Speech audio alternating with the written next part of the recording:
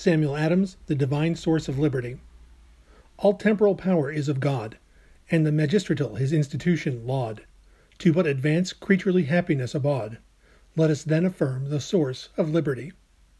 Ever agreeable to the nature and will of the supreme and guardian of all, yet still employed for our rights and freedom's thrill, thus proves the only source of liberty.